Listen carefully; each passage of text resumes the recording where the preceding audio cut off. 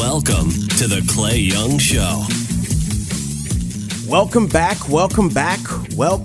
This will be a quick one this week. The Clay Young Show on podcast225.com and on iTunes. It's free there, you know. And we're also on that Talk 107.3 mobile app. It's free as well. You can get us in those places. And like I always tell you, if you don't have an Apple device, you can go right to the website, podcast225.com, and listen to the show. Each week, we appreciate the feedback that we get from you. I tell you, I'm glad that we are nearing the end of the political cycle here in Louisiana for this year. I mean, next year in the capital city region, specifically in Baton Rouge, there are going to be more elections. It never really feels like it ever's going to go away. And then the presidential elections next year as well. So goody for all of us. We get to have more Trump, at least until he says the one thing that certainly makes sure that he won't be the candidate. And it probably will happen at some point, because this unscripted, off-the-cuff stuff that he does, you got to think at some point it's going to come back to haunt him. Well, as you listen to this now, outgoing Lieutenant Governor and former candidate for governor Jay Dardenne has endorsed John Bel Edwards for governor. It's a nasty race, this governor's race, over the past several months and culminating in this runoff. And a few months ago, Vitter looked like the prohibitive front runner, but there was no guarantee of how this was going to wash out. You just didn't know, but ultimately it did fall the way that people thought it might fall. Some people, I had my doubts, but some people thought that it would be John Bel Edwards and David Vitter, actually in the other order. Vitter top, John Bel Edwards making it into the runoff as the lone Democrat, the lone major Democratic candidate in the race, pulling those votes. Well, John Bel Edwards ended up leading the pack, and David Vitter is kind of limping into the runoff now. And with this endorsement from Jay Dardenne, it can't help but to have an effect on this thing from the capital city region. I'm not totally surprised that Dardenne is endorsing John Bel Edwards. It was nasty. Lots of things were said. I happen to know Jay, as many of you know, and it doesn't surprise me. And I know a lot of people are. And there's talk about how either of these guys are going to govern. Look, Louisiana's in a mess, no matter how you slice it. Louisiana is in a mess. We've got financial trouble that we dealt with last year. Much of them are coming back next year for this new legislature. And it's not going to be good. The education system across the state is in need of some leadership. And I'm just saying we're going to need hard work, not platitudes and stump speeches, to stop what's going on in our state right now.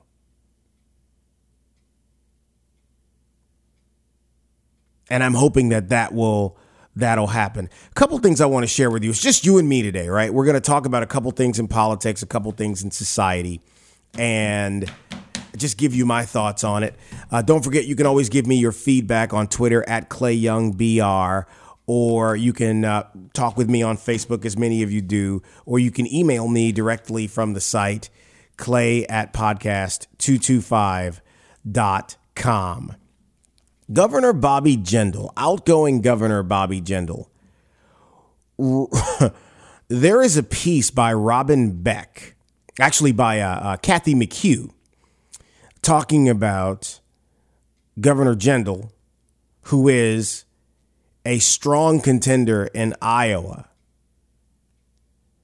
And this is interesting, the story. And I'll share a little bit of this with you. Executive Chairman and host Stephen K. Bannon asked Jindal why assimilation is so critically important for where we stand as a country. The U.S. must make sure what is happening in Europe doesn't happen in America, so says the governor. One of the things that America is so proud of is, and rightfully so, we have been this melting pot for so long. The left doesn't want that anymore. They want to call us a salad bowl. They think it is culturally arrogant or xenophobic to insist that people that want to come to America have to assimilate, and that's nonsense. The reality is we don't make anybody come here. Millions of people all over the world want to come here. And folks that don't want to be Americans shouldn't come. And the reality is they shouldn't come and use our freedoms to undermine freedoms for other people. Let's be really honest about this. Immigration without assimilation is not immigration. It's an invasion.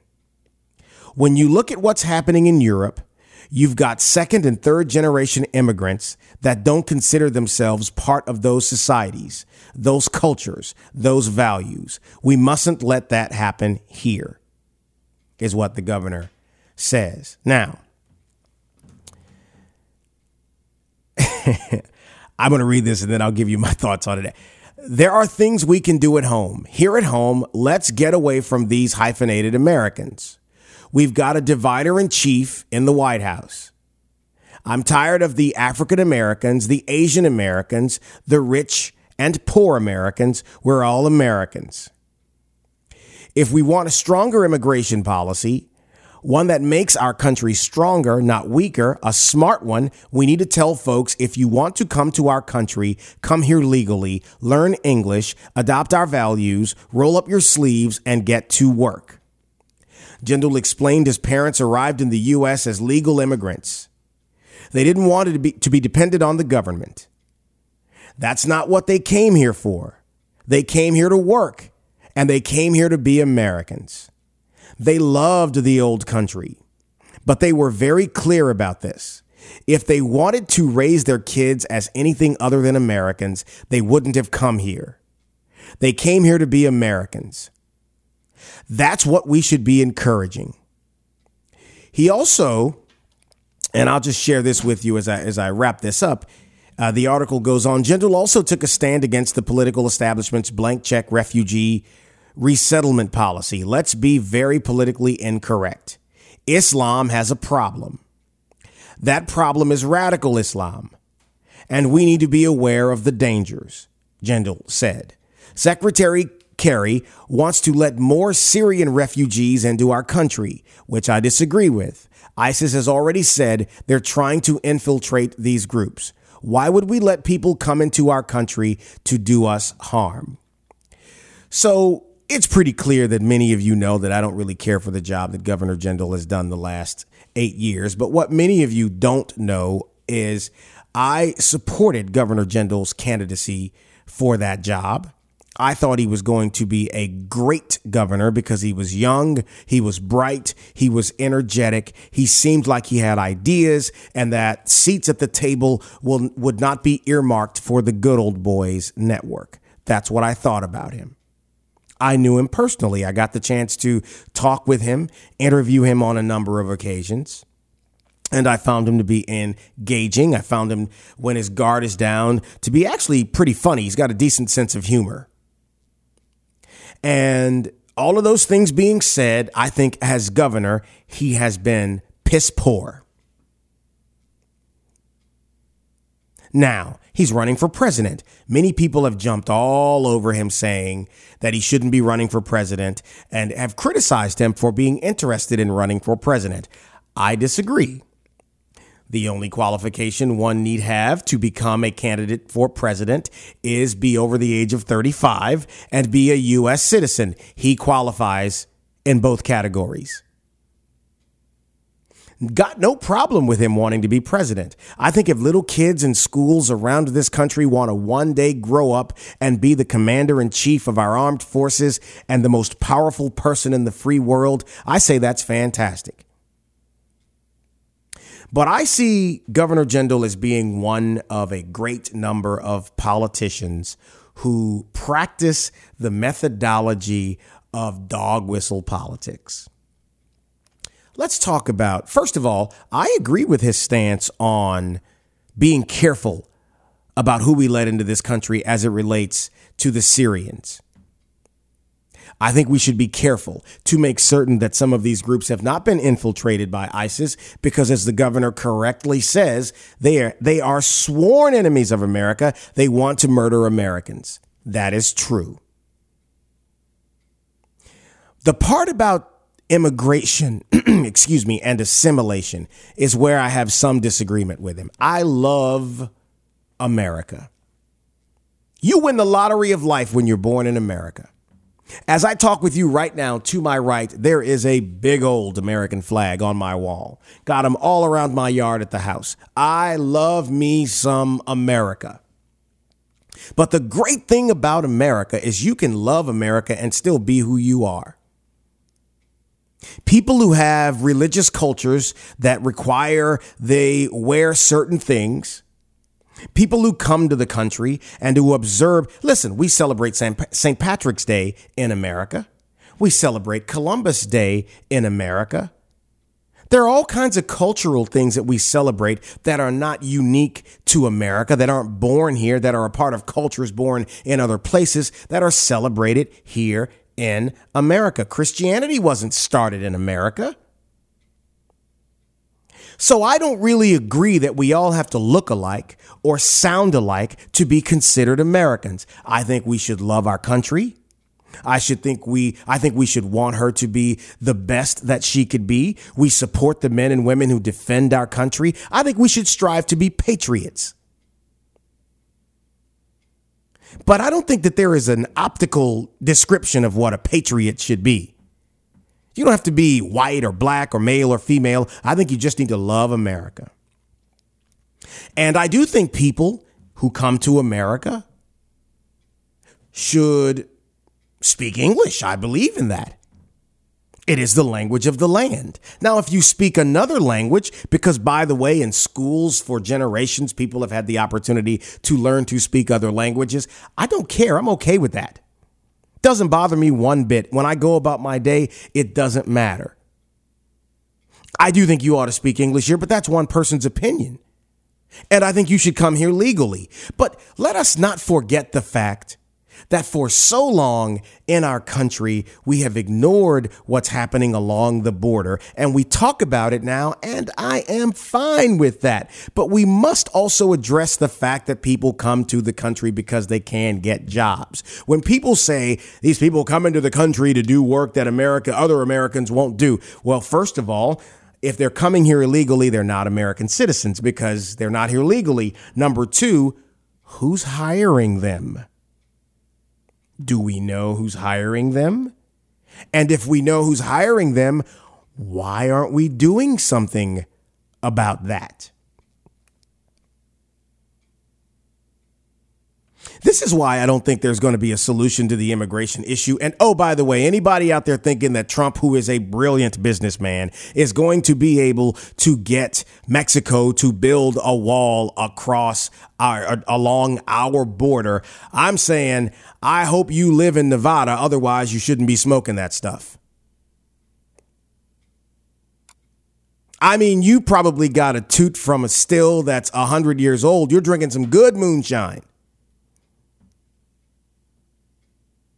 And it's what's going on in politics. Now, the other side of this is Trump saying people should come here legally and not taking the time to elaborate on what he means. I don't think he means every Mexican is a murderer or a rapist. But when you gush things out on a podium in a political setting, you're asking for what you're going to get, brother. But the article about assimilation, the only thing I want people to do when they're in this country, again, is pledge allegiance to the flag. Meaning you support the country. That's my opinion right now. And the governor's been banging this drum for a long time. It's like, dude, you can't really talk about the resume in Louisiana. I understand that. But I don't think people are really falling for this. And again, we shouldn't let politicians co-opt our love for our country, our love for freedom, our support of the military, and have them turn it into something else. Because we're smarter than that. Right? Right. Now, something else on the list that I would like to run by many of you, particularly those of you who spend time volunteering with kids in sports.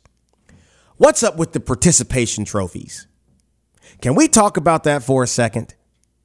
Whose idea was it that we should just give a trophy to every kid, regardless of how good they are, regardless of how much they participated? By the way, that should be a factor in participating, but how often they showed up, all of that. Who says we should just give them a trophy for being on the team? And by the way, if you believe that, are you also one of the people who complain about folks not wanting to show up for work, or folks who show up for work not wanting to work? They want you to coddle them and then pay them twice a month because they just showed up? Don't you think some of what we're seeing in department stores and in grocery stores and out in society has a little bit of a root in the fact that when some of these people are in their formative years, when they're 3 and 4 and 5 and 6 and 7 years old, instead of putting them on solid food, we are still shoving breast milk into their heads? I do think we should stop with the participation trophies. I think an expression of being on the team is one thing. I think trophies signify winning. And if you did not win, you should not get a trinket that says you did. Because what you do is devalue winning, and then you massage the definition of winning, right? To the degree that winning doesn't matter a whole lot. Just showing up is all that matters. You know, the whole saying about part of life, big part of life is just showing up. I think that had a lot to do with competing.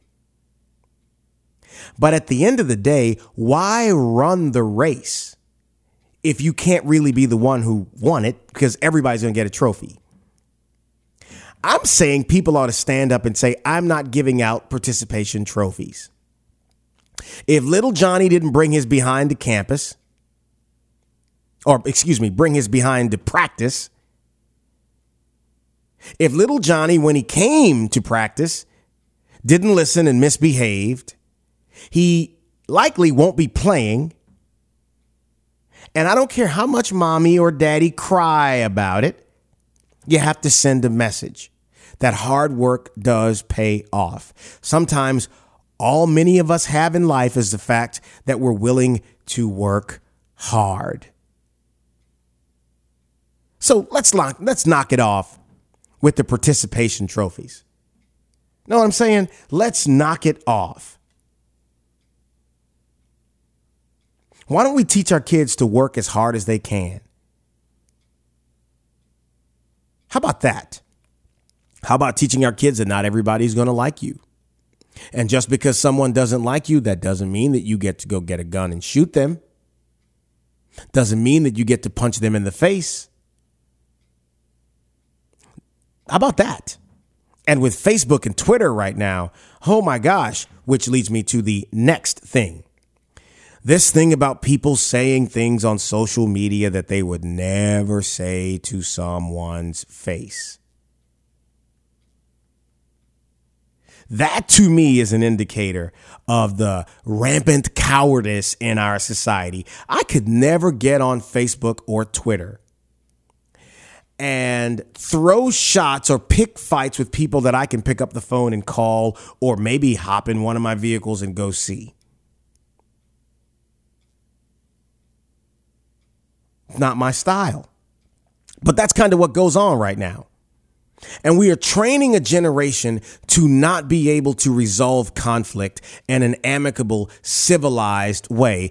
We kind of teach them to cuss at one another across social media, and then the Amen Corner jumps in and gets behind it. Which is why I don't believe guns are the problem. I kind of think it's the way we go about dealing with problems is the problem. Just one opinion, right? College football, this one will be quick. Leonard Fournette is the man. The Alabama game is this weekend as you're listening to this show. By the time some of you may have heard the show or may be listening to this, the game may be over. So let me go on record, even if I'm wrong, and I don't think I will be wrong, I think LSU is going to win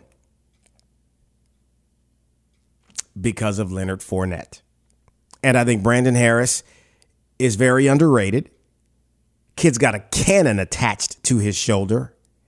And I think LSU is going to go into Alabama and win. I'm not saying they're going to blow them out. I've heard people say that, but I don't know about that. Nick Saban is still the coach of Alabama. And for my money, he is still the best coach in college football. But I think the best team in college football at the moment resides in Baton Rouge.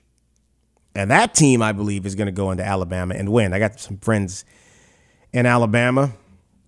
You know, the one I told you about who just had the little boy who is now my godson. He's from Alabama, so he gets to support them. We embargo his Alabama culture when he comes into Louisiana. We tell him, you got to leave it at the border of the state. Don't bring that in here. It reminds me of a story of being in Florida a few years ago.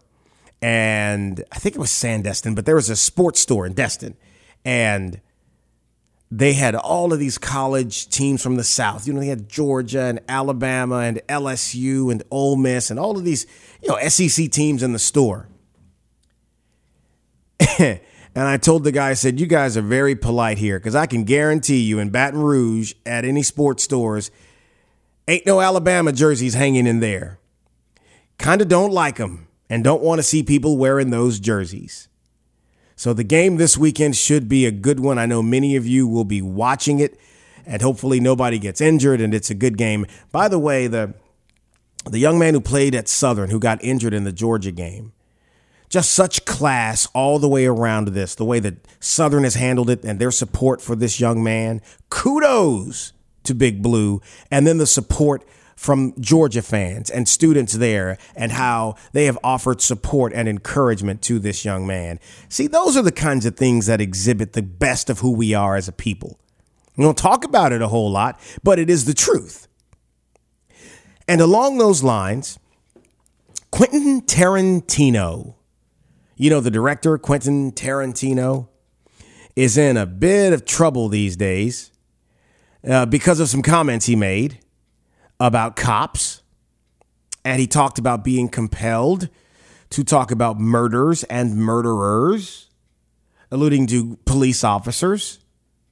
And this big thing is going on now where law enforcement agencies around the country are saying, let's boycott anything with Tarantino's name on it.